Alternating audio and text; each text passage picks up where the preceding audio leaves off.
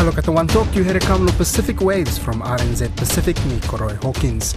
Coming up today, FSM President Panuelo's letter is quite a remarkable document. The Federated States of Micronesia calls on Solomon Islands to abandon its pursuit of a security treaty with China. There is a high level of distress, and of course that's complicated by Tonga now experiencing COVID in the community. A team of New Zealand health experts are heading to Nuku'alofa to help people traumatised by January's volcanic eruption and tsunami. And he understood our struggle, our fight for self-determination. We learn about the Bougainville legacy of noted New Zealand lawyer and academic, the late Moana Jackson.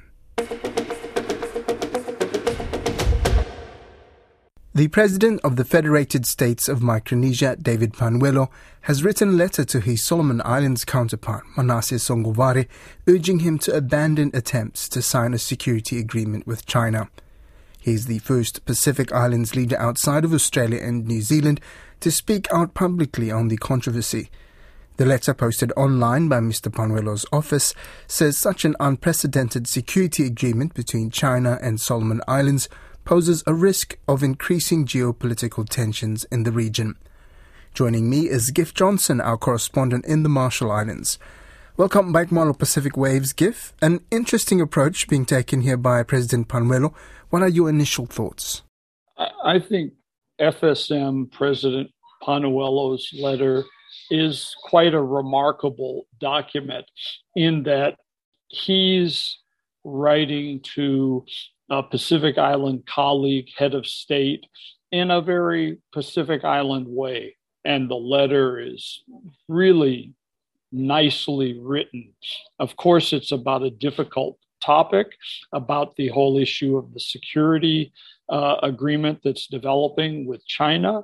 But the letter from the Federated States of Micronesia president is just written in a very interesting and engaging way. It's not your typical diplomatic note or something like that. I mean, a lot of it sounds like the sort of conversation two people might have sitting at a table over a beer almost, right? And he's talking about both countries' experience in World War II, and the Solomons and the Federated States of Micronesia have very similar experiences as being battlegrounds.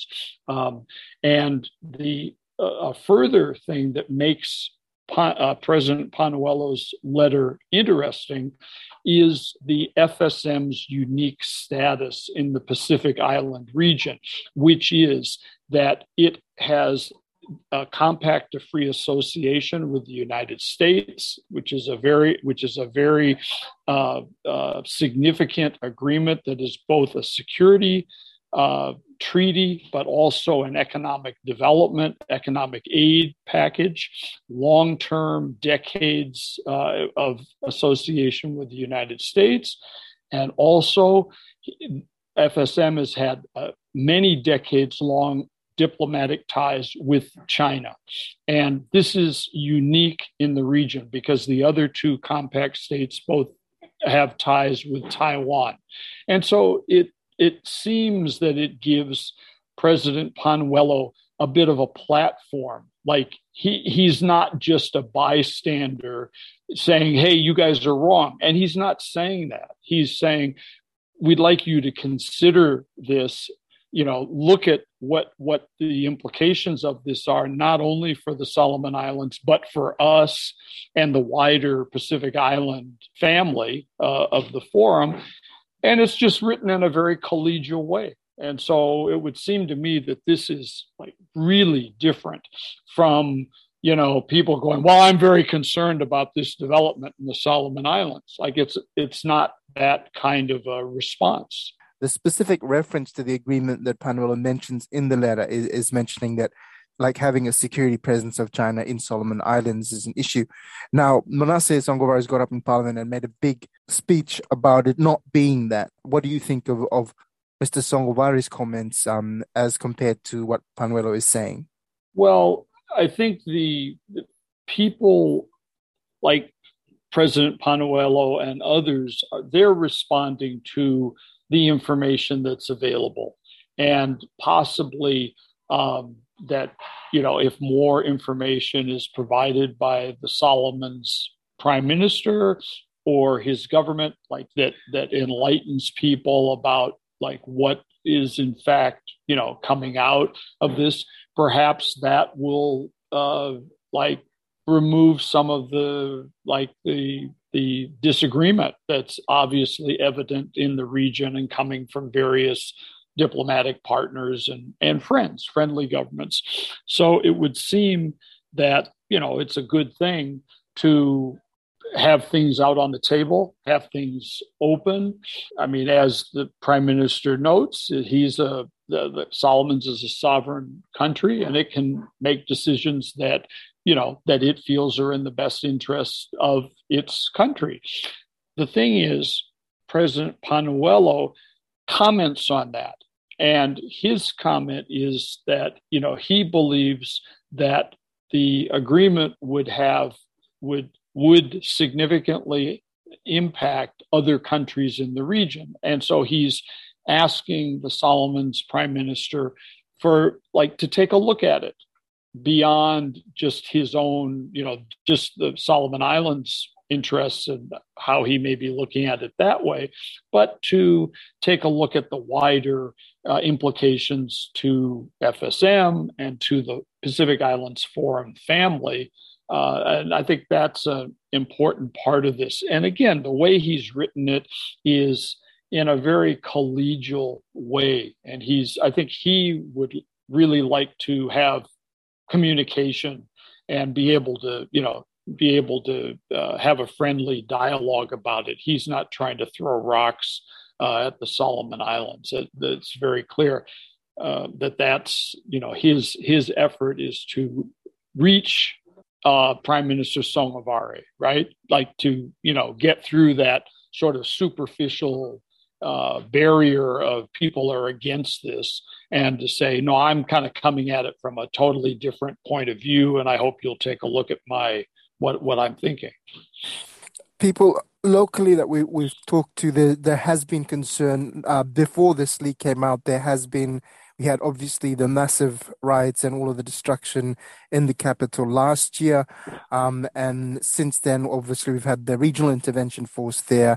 And more recently, a small contingent of Chinese police who've been conducting exercises, pictures of which have been quite concerning to the Solomon Island public, because they're obviously using replica weapons in their training and in the images that are coming out of that. So some of the concern that we've heard from Solomon Islands is that they're concerned that this security agreement will see the Solomon Islands police start acting like the Chinese police would do in terms of suppressing any protests or any public disturbances. So what are your thoughts about that sort of space in terms of Songavare positioning himself in a security way, where he has been talking about it being a response to domestic issues, and what direction he goes down in terms of the training and the development and the building up of the Solomon Islands police?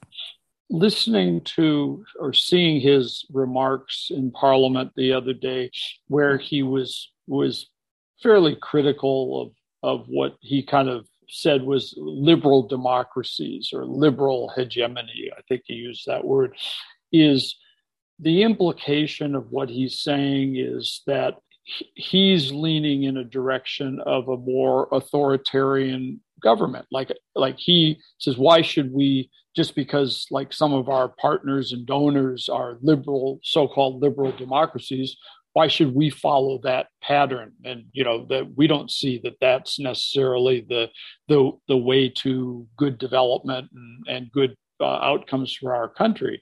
And I would just say that the fact of the matter is that if a security agreement with China would normally raise concerns simply by virtue of the Chinese government's repression of free speech, of any criticism of their government, of the jailings of people who are activists or report news or whatever. China is not a beacon of democracy and freedom of press and freedom of speech. And in the Pacific Islands, I mean, I would argue that those are things that we take for granted in most of our countries, and that most countries have Bill of Rights in their constitutions, differently stated, but that are very much linked to Pacific Island culture, what we might say the Pacific way, which is people get together. We try to have consensus decision making. People try to, get together and bring people together.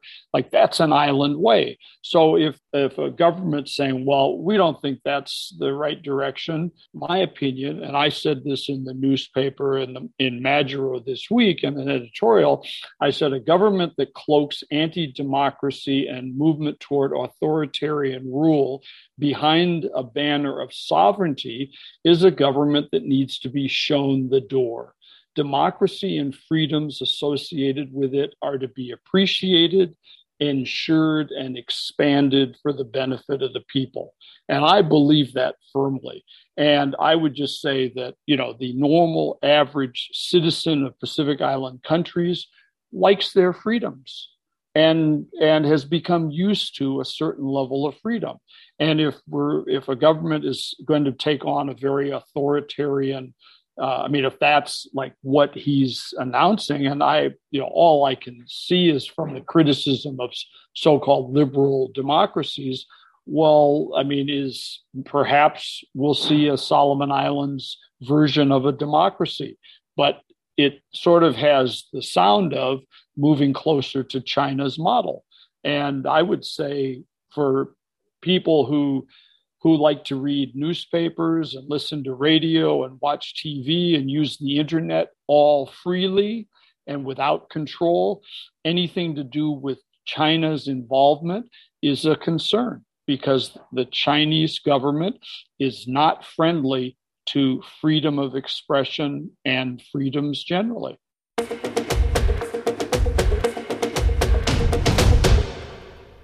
A team of New Zealand health experts will be helping people in Tonga still traumatized by the devastating volcanic eruption and tsunami in January. The 8-strong team will be offering mental health support to the kingdom for 5 weeks. Pacifica Medical Association Chief Executive Debbie Sorensen says there are many people who require support for their well-being, particularly children. She spoke with RNZ Pacific reporter Alicia Foon. We've had a team on standby following the eruption and tsunami in Tonga in January, and have really just been waiting for the government to give us clearance. What has become very clear is there is a high level of distress and anxiety following the eruption and the tsunami, and of course that's complicated by Tonga now experiencing COVID in the community. Tell me more about the team and how long are they going for? Yes, we're setting up a psychosocial team, and so it's a team led by Dr. Sione Vaka, who is a very experienced and well-regarded psychiatric nurse working in the mental health field. We have 3 more nurses with him, mental health nurses, and we have a social worker counsellor. On top of that, we also have a nurse who's responsible for infection control and making sure that the team don't get COVID while they're away, and that they are taking all the precautions that are required. And of course, we have some logistical support as well. So it's an 8-person mission, and they'll be up there for 5 weeks. Will they be working alone or in partnership with others? Yes, they're working obviously with the Ministry of Health and under the direction of Dr. Siali Akuola, who is the Secretary of Health. But they're also working with Ofa Gutenbio Likiliki from the Women's Crisis and Child Centre.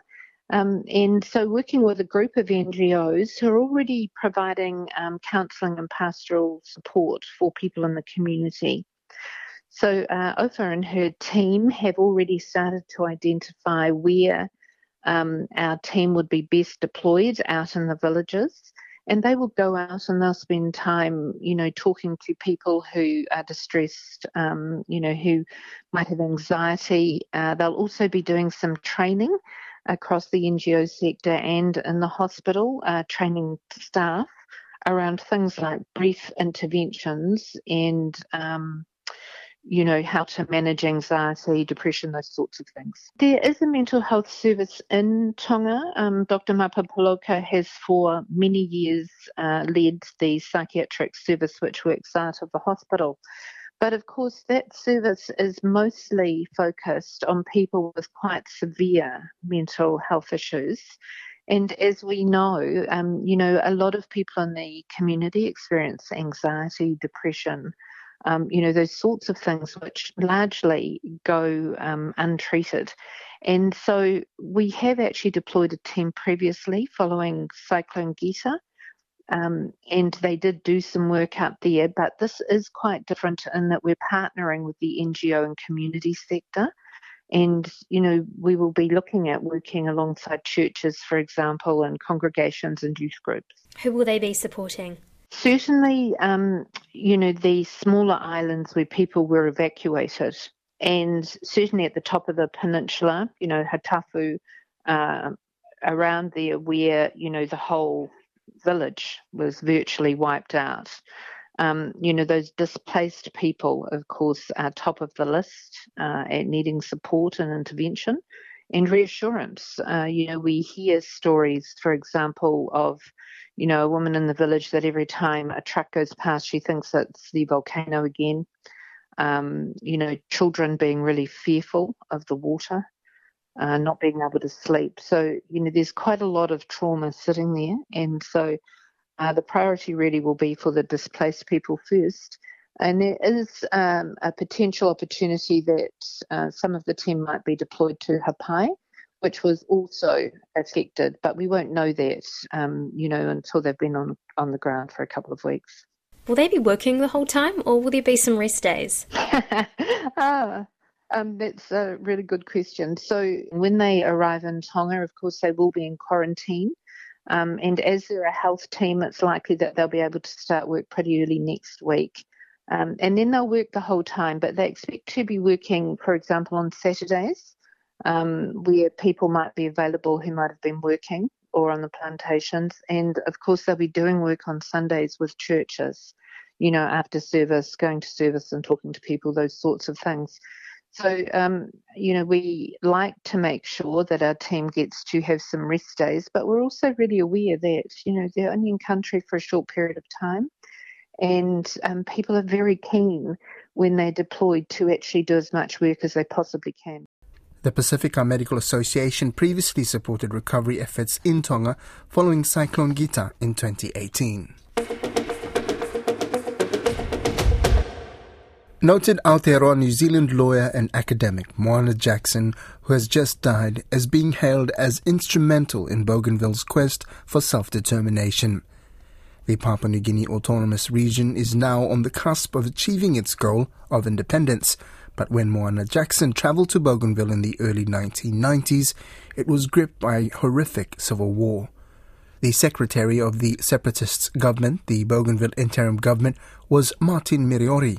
He told Don Wiseman Moana Jackson's advice was vital to Bougainville's political progress. You worked with Moana Jackson. What are your memories of him? Very quietly spoken person. He thinks very carefully as to what he says. He came to Arawa in the early stage of the crisis. We took him across the Solomon Islands, and my family looked after him in Arawa. And he was involved in some of the initial talks with Francis Ona. We actually took him up to Panguna or Guava to meet up with Francis Ona. But he's a very, very gentle, shall I say, gentle and very soft-spoken person. Before he says something, he thinks very, very carefully as to what he says. But we had a lot of respect for him because he worked closely with the Maoris. So that's one of the reasons why he was so welcoming to the leaders on Bougainville, ABC at that time, and BRA. He had a real affinity, do you think? He really he understood our struggle, our fight for self-determination. He understood that because he could compare that to the Maori situation for his own people. But of course, with the Maoris, they've got, with the New Zealand, in New Zealand, they are way up. Huh? New Zealand is one of the places where multiracial people are really welcoming, especially people from the South Pacific. It's a melting pot, more or less, of the South Pacific.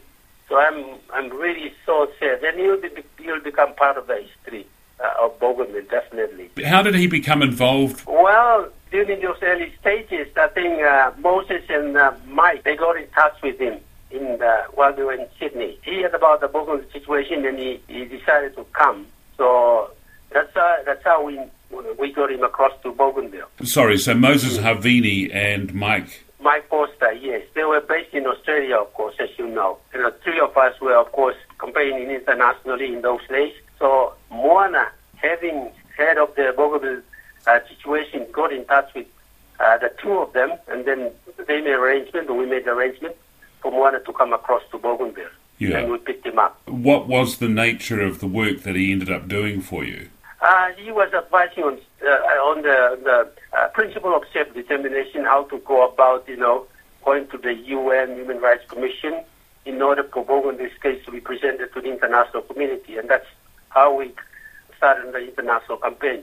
We were involved with some of the international lawyers, prominent international lawyers, and Moana was one of them. They were the ones who really advised us as to go about how to push for self-determination through the Human Rights Commission in Geneva. We were always, from 1991 right up to 1997, we were always in Geneva at the Human Rights Commission. He didn't go over there with you? No, he didn't go, but he came to Bougainville on the ground so that he could touch base or meet Francis Ona and the BIGPRA leadership. And my family looked after him in Arawa for a good period of time, I must say. Good period of time. Yeah, we looked after even people like John Hayes. He was the High Commissioner to Port Moresby, New Zealand High Commissioner. He was on the official capacity. He came across from Port Moresby to Bougainville, and my family even looked after him. Moana was very important to the process. Yeah, he was one of the foundation on the issue of us getting proper advice as to how to go about pushing for self-determination for Bougainville. He was quite instrumental.